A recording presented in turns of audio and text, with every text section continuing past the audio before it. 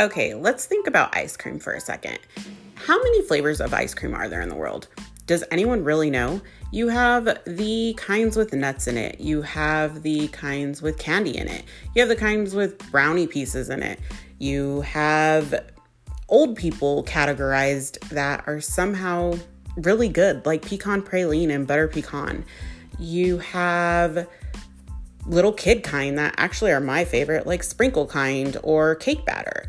And then you have just plain old chocolate and vanilla.